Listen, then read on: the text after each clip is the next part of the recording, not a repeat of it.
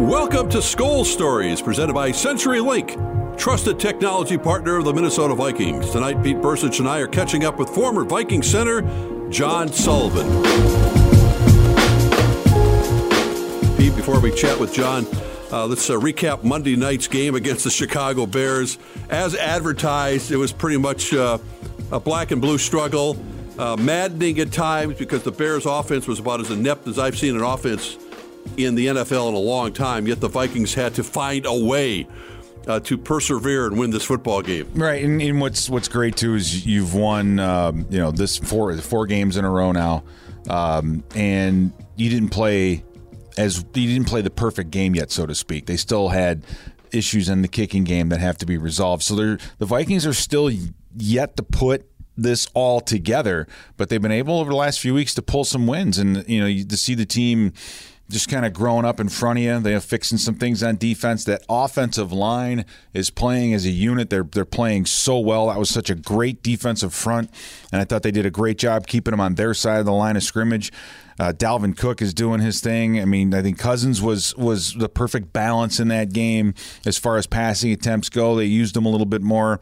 Justin Jefferson. I mean, there's so many things to look to that show potential. And, at this time of the year, as a player, that's what carries you through this time, is to say, hey, guys, we're starting to come together. Hey, we're starting to get some momentum. Hey, this is a lot of fun because we've lost 5 games. We know what it's like to lose. This is so much more fun to fly home as a winner, and I think it's pulling them together, and I'm excited to see what comes next. Well, again, what's next is the Dallas Cowboys on Sunday. 3 straight divisional wins, which really puts you back in the conversation. But all that work, you can't have it go for naught right now and drop the ball against beatable teams that they have here the next 3-4 weeks. No, you're right about that. And Dallas is, when you see some of these teams like Dallas, they're not as bad as their record is. I mean, they're minus 13 in the take give. If they fix that alone, they're going to be a much better football team.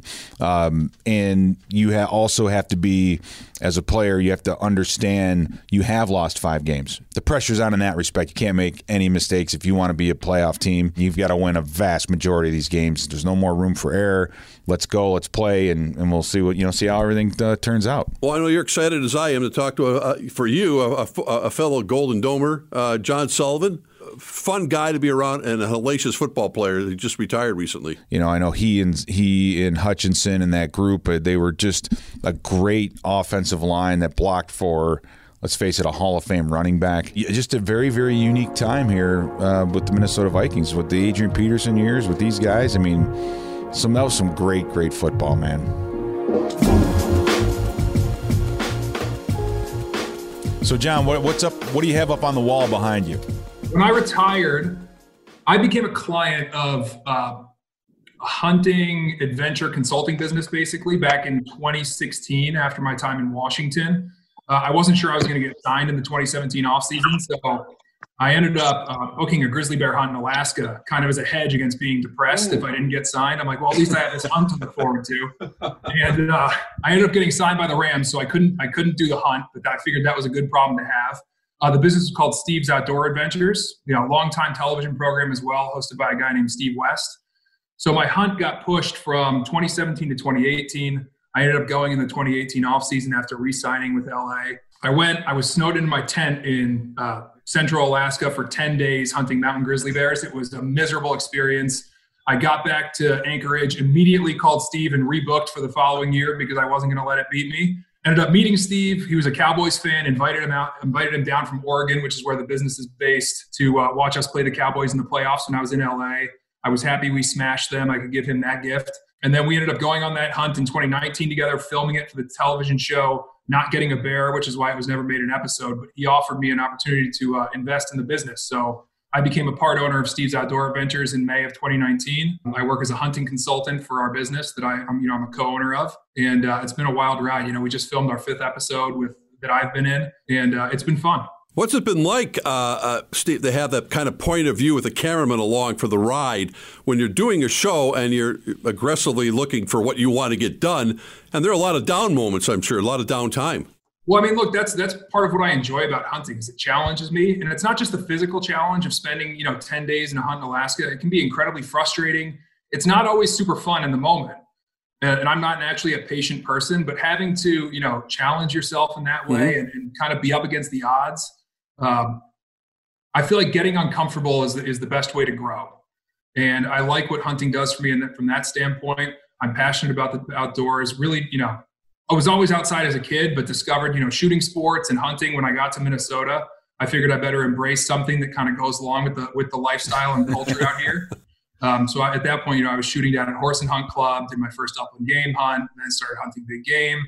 And, Rosie, you're right. I mean, when you're out in the field and you have a camera crew with you, it does kind of change things. Now I'm hunting independently of the camera as well. Not many of the Western big game hunts. When I'm doing those, we're generally filming.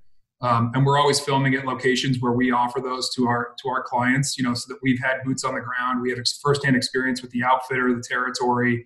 We know that everything for our clients is controlled besides the weather and the animals, which are always going to be variables when it comes to hunting. But it's been fun. Now you get out there in the cold, you're walking around. How does the body feel? The body feels amazing because I went from 320 to 230 in about 8 months when I retired. I didn't even recognize you. I mean, you're not the first or probably the last offensive lineman to drop that kind of weight. I think of, Randall McDaniel, a lot of others that have played the game. But did you feel for your overall health you needed to do it? And what was your secret, besides eating a lot of carbs, to drop that kind of weight in that kind of time? I felt like I needed to do it for my longevity. I went from 320 to 300 pounds kind of during that early part of the off season, and then waited till May. Talked specifically to the Rams at that point, and they were like, look, we might re-sign you, but we want it to be a training camp. And I'm like, yeah, I'm not going to put my life on hold. I need to figure out what's next. I'm 33. The Patriots called in August. And then when Matt Skura in Baltimore tore his ACL in November, I was 230.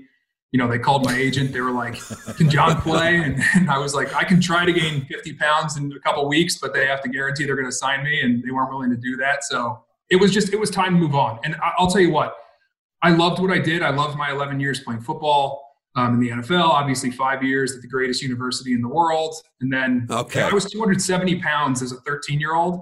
So, I'm smaller now than I was at 13. And being able to get the weight off was just the most unbelievable feeling in the entire world. I woke up every day looking forward to not eating and running on the treadmill. And I went from a size 54 suit to a size 44 suit in a couple months. I could buy pants for the first time in my life. At one point, I was wearing 48 waist. I'm wearing a 34 now. It's like, it's liberating, honestly. It's the greatest thing in the world to be able to buy clothing off the rack and not, feel like you look like a couch wearing around some patterned jacket. Well, for people who are always going on diets, what advice would you have for them? That's a lot of weight to drop that must have come off pretty easily at first, but you can't just starve yourself. You had to eat something that was healthy, I assume. Yeah, but I ate an extreme calorie deficit. So I think I lost it a little bit fast. And when I got down to 230, I let myself come back up a little bit into the 240s. Then I dipped down into the 220s, and then I've let myself come back up. And it's just, adjusting to that new normal. I'll say this, with how drastic, and how committed I was to the diet, it would take a lot of consistent, really unhealthy eating to put the weight back on like I did before.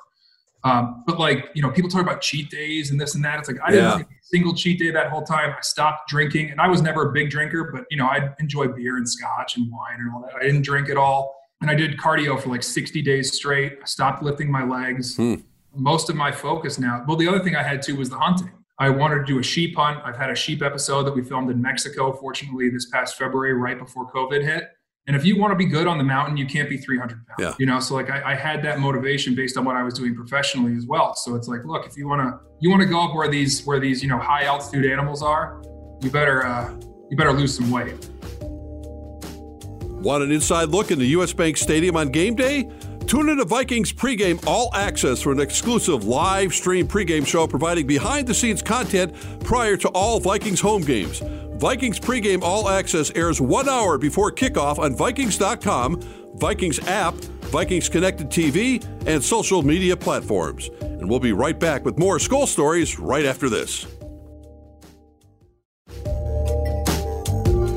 It's Skol season at Mystic Lake. Enter casino and digital drawings for prizes like season tickets, away game trips, and a Polaris side-by-side. Get details and enter now at mysticlake.com/football. And now let's get back to more Skol Stories with John Sullivan.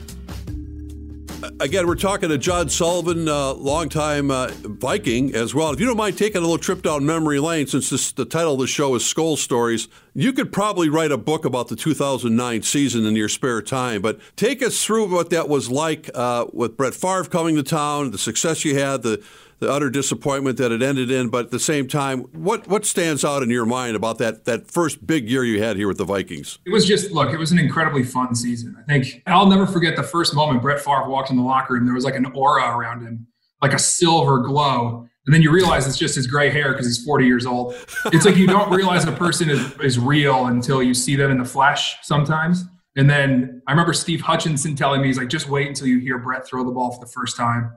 It's going to come by your head. It's going to sound like somebody fired a missile. And you would hear that ball just ripping past you. And then, we started out the year in Cleveland. And if you guys remember that first half against Cleveland, I think we were down 10 going into halftime. Yeah, you didn't look very good, yeah. Well, Brett didn't show up till week 2 of the preseason. So, that's not shocking. Adrian tossing, the DB from Cleveland in the second half of that game on that long touchdown run, beating the 49ers on Brett to Greg Lewis, who nobody even knew who Greg was at that point. I think he's coaching in the NFL now. G. Slew's the man. But nobody, I think it might have been Greg's first snap with the Vikings. The Ravens is an underrated game that year. Hauschka misses a kick to win it. Then we go to Pittsburgh.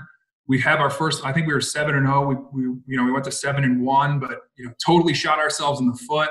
But Adrian running over, the DB, a myriad of moments that stick out from that year. And then we all know how it went in the playoffs, and it was a crushing defeat, but that's why you play the game. There's no point in crying about it. What do you say to a young guy to just stick through it? It's like you said, it's a long season. There's so many ups, so many downs.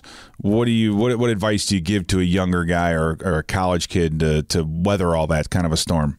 Over time, what you kind of come to realize is, number one is control what you can control and focus what you need to focus on to do your job well. The other thing that I realized over time is it's really tough to be specifically results oriented as a player in the NFL. You have to fall in love with the process. And if you fall in love with the process and going out and preparing yourself the right way, watching tape, you're not always going to be perfect. We all know. You get in the NFL, there are some monsters in there. The best guys are going to get killed sometimes. It just is what it is. But if you prepared the right way, if you took the right set, stuff happens.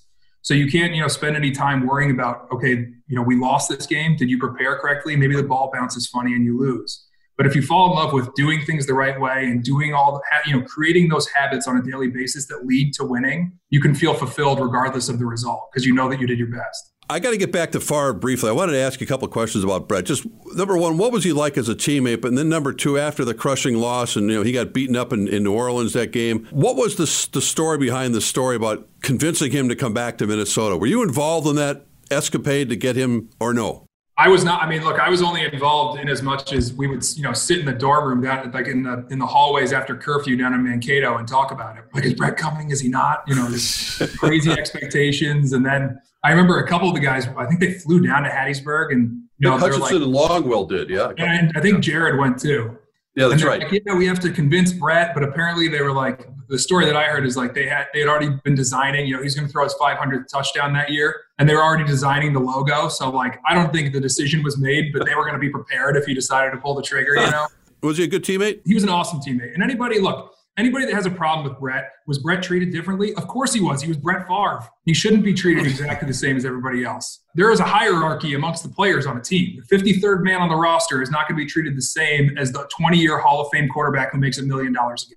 And if you think that's not going to be the case, you're crazy. What you have to do is understand your role, understand that it's a business, and get comfortable with that. What do you miss most about Steve Hutchinson? I think the size of his neck. He was just he had the biggest neck I've ever seen in my whole life. He looked like a lion. He really did. He looked like a male lion. But no, Steve is so smart. He's such a sharp guy. I was so thrilled for him getting inducted into the Hall of Fame because I owe so much of my 11 years to Steve. He was like a big brother to me when I got to the Vikings. And I'm the third of 4 boys anyway, so I'm comfortable in that role. I have no pride involved in being taken under somebody's wing and asking for help and, taking advice. And Steve was, the consummate professional, the type of guy that I wanted to model my career after. And, I'm thrilled for him. I know the Hall of Fame was important to him. I was, he was a well-deserving candidate. I'm glad that he got in. It's unfortunate that, it went down during all this. I hope that they're honored in a ceremony at some point. The last time I saw Steve was in Tennessee. We were getting ready to play them in 2017 to win the NFC West. And I could like feel like somebody burning a hole in the back of my head from the sideline, like in the end zone. We were in pregame warm-ups, and it was Steve. And I turn around after doing a one-on-one, and he's there. I gave him a big hug, and it's just, it was great to see him. He's another one who's, transformed his body, in retirement. But you always knew Steve was going to do that, right? Like that's the smart and responsible thing to do after you abuse your body. You have a responsibility to yourself, to your family, get as healthy as possible. And Steve was a good role model in that way too. You did end up going to a Super Bowl with the Rams in 2018. You lost to the Patriots, but your young head coach, Sean McVay, known around, I guess his reputation as being kind of a savant, that he has this memory that he can remember every play he's ever called. And what was that experience like for you, going from like the Brad Childerses of the world to a Sean McVay, and what he was like as a head coach? All these guys bring different, strengths and weaknesses, and their different skill sets in terms of coaching. Sean's very charismatic and he's brilliant. The guys love him. He doesn't just understand the offensive side of the ball. He works hard to understand the calls on defense, why certain things are being done on the defensive side of the football, so that when he talks the talk in front of a team meeting, nobody sits there like, oh, he just memorized a couple terms that he doesn't really understand. Mm-hmm. Like, he gets the complete picture, but he also delegates.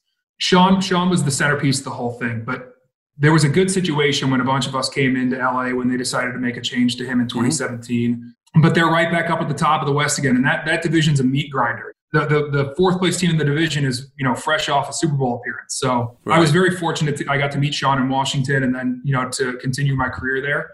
It was kind of cathartic in terms of how 2009 had gone in the playoffs, because we had the same circumstances in 2018 with the Rams. Number 2 seed, divisional round at home against the Cowboys at New Orleans, end up winning on a field goal in overtime in 18 as opposed to losing on the field goal in overtime in 2009. And that 2009 game against the Saints was the last game that my father ever saw. He ended up passing away the following June. So for that to be my last win kind of brought things full circle for me. And I wish we had finished it up with one more in Super Bowl 53, but there's no point in sitting around crying about it. The Patriots beat us. Sully, have you had a chance to see Garrett Bradbury play at all? And if you have, what are your thoughts on him as a center in the NFL? Look, I think the sky's the limit for Garrett. I remember when he was coming out, because I was, the Rams were talking about, okay, well, maybe we'll re-sign you if we don't draft anybody. I'm like, they're going to draft this Bradbury kid. And then the Vikings grab him, and I'm like, great, that keeps my chance alive with the Rams. I was hoping to be re-signed. And I was like, that's great for Minnesota, because this kid's an absolute stud. He's incredibly athletic. He reminds me of Jason Kelce in terms of the athleticism, but he's bigger framed and bigger bodied than Jason is. And I think it got consistently better over the course of the season last year with some of the pass set stuff. And you could be strong, but developing like a man strength to play on the interior of the offensive line takes a little bit of time. It's why you see most guys hit their stride in year 3, year 4. I expect, in the next, couple seasons, we'll be, perennially thinking of him as one of the top centers in the league. He's exactly what the Vikings drafted him for. And in terms of talking to guys around the organization, like, the guys that I was close with and I still stay in contact with, they all rave about his leadership ability. So I think that spot is in very good hands. And as a longtime Viking center myself, I'm proud that, he's holding it down. John Sullivan, you got a chance to, as you talked about with Adrian Peterson, in the prime of his career here with the Minnesota Vikings. Now, as a fan, as a spectator, you can watch Dalvin Cook doing what he's doing. Different skill set, but when you look at Dalvin, what do you think of? I think he's the best running back in the league. I don't think there's much question about that. I don't even know if you were to take him out of the conversation who those other guys would be. I think a couple years ago, you're talking about Todd, you're talking about Zeke, you're talking about all those guys. But if you look at the numbers, look at production, Dalvin's the best the NFL has to offer right now. And you saw it last night. I mean, the Bears were doing a really good job. Akeem Hicks is probably the best interior run defender in the NFL. And when you play that guy, he seems to be everywhere. He's just, the wingspan, the way he disrupts plays. Even like Dalvin just finds a way to get loose, and I'm not sure what the stat line finished as. I know he had the one long run that was called back for holding. Yeah. But that's the type of thing, right? Like, all it takes is one moment. And you used to see that with Adrian. Look back at the Rams game, the Rams-Vikings game when we went to St. Louis in 2012. They had a really good run defense that year. We knew that it was going to be feast or famine. They're going to be a lot of, no gain plays, -1 plays. And then Adrian's going to bust an 80-yard touchdown. I think he did that to the tune of 200-plus yards. And you're seeing that with Dalvin. I think he's also dynamic out of the backfield receiving. So I just think he's the complete package. And I'm glad the Vikings re-signed him. I understand there's a business component to it, and you have to figure it out. But he's the premier back in the NFL. Sully, if you had a chance to go back and see Dennis Ryan and hang out in the equipment room, would you still be doing crossword puzzles? And what would you say to guys like Aaron Newman and D. Ryan when you saw them? I don't even think I'd say a word. I'd just give them a massive hug. It's tough. When I got cut from the Vikings, it was hard. Because those are the people that they become your community, your network. You care about them, you love them, and then all of a sudden it's over. You end up on a new team, you find new people, and you develop new relationships. And sometimes things run their course, and it's time for people to move on. And that's not always a bad thing, but it can be a gut wrenching thing. So I would just, I'd come back, I'd give those guys a hug. I remember when I talked to Shugs, the trainer's always involved when you get cut. Big hug for him, Rob Roach, and it was sad. So I don't think I'd say a word to any of those guys. I mean, I've talked to Shugs, I talk to Tom West all the time, but I would just walk in and give D. Ryan the biggest hug he's ever had in his entire life. And then I'd go, I know that the facility's gone now. They're at some beautiful new building in Eagan. I'd probably sit in the rubble in Eden Prairie at that little takeout we had by the dryers. And I'd invite Hutch and Klein Saucer, and we'd just do some crossword puzzles. Look, I think about those guys all the time, and that's the thing you really value. And Rosie, I mean, how many times did we sit at the K-Fan studios and, BS and have a great time? Like, those are the memories that stick with you when you're done. Well, really appreciate spending some time with us, John Sullivan, on Skol Stories. It sounds like you have a new adventure in your life, and we wish you the best and continued success. And let us know when you get that Grizzly. I will. Thanks so much, guys. Are you a little envious of what John Sullivan's life is like right now? Would you like to be a part of that team? What's awesome is he's replaced his passion for football with a passion for something else. And once they get out of the game, if they don't have a place to put that, a lot of times it's trouble. A lot of times guys have problems and issues, but it's great to see John just carrying on with that same kind of intensity. And it's only because he works hard, he's dedicated, and you could feel it when he's talking about his new life, and I am so happy for him. As we turn the page quickly to discuss the Cowboys coming to U.S. Bank Stadium on Sunday afternoon, what are the main keys in your mind in order to keep this winning streak going? It starts very simply, and that's turnovers and staying on the plus side of the plus minus. I mean, we were on the negative side of that in the beginning of the year. We saw the result. You have to continue in those ways, but you play a Dallas team who comes into the stadium, I think, on a minus 13 on the take give. Dallas has shot themselves in the foot over and over and over again. They are not a horrible football team. You can't look at the record and say, this is who we're facing. You have to watch the film because this is a talented Dallas Cowboy team, and it's going to be a great challenge. 3:25 kickoff, Vikings and the Cowboys at U.S. Bank Stadium. Once again, we appreciate John Sullivan taking some time to check in with us here tonight. And Pete, thank you as always for another fun week. And thank you, fans, for tuning into another episode of Skol Stories presented by CenturyLink, trusted technology partner of the Minnesota Vikings. We'll see you all again next week.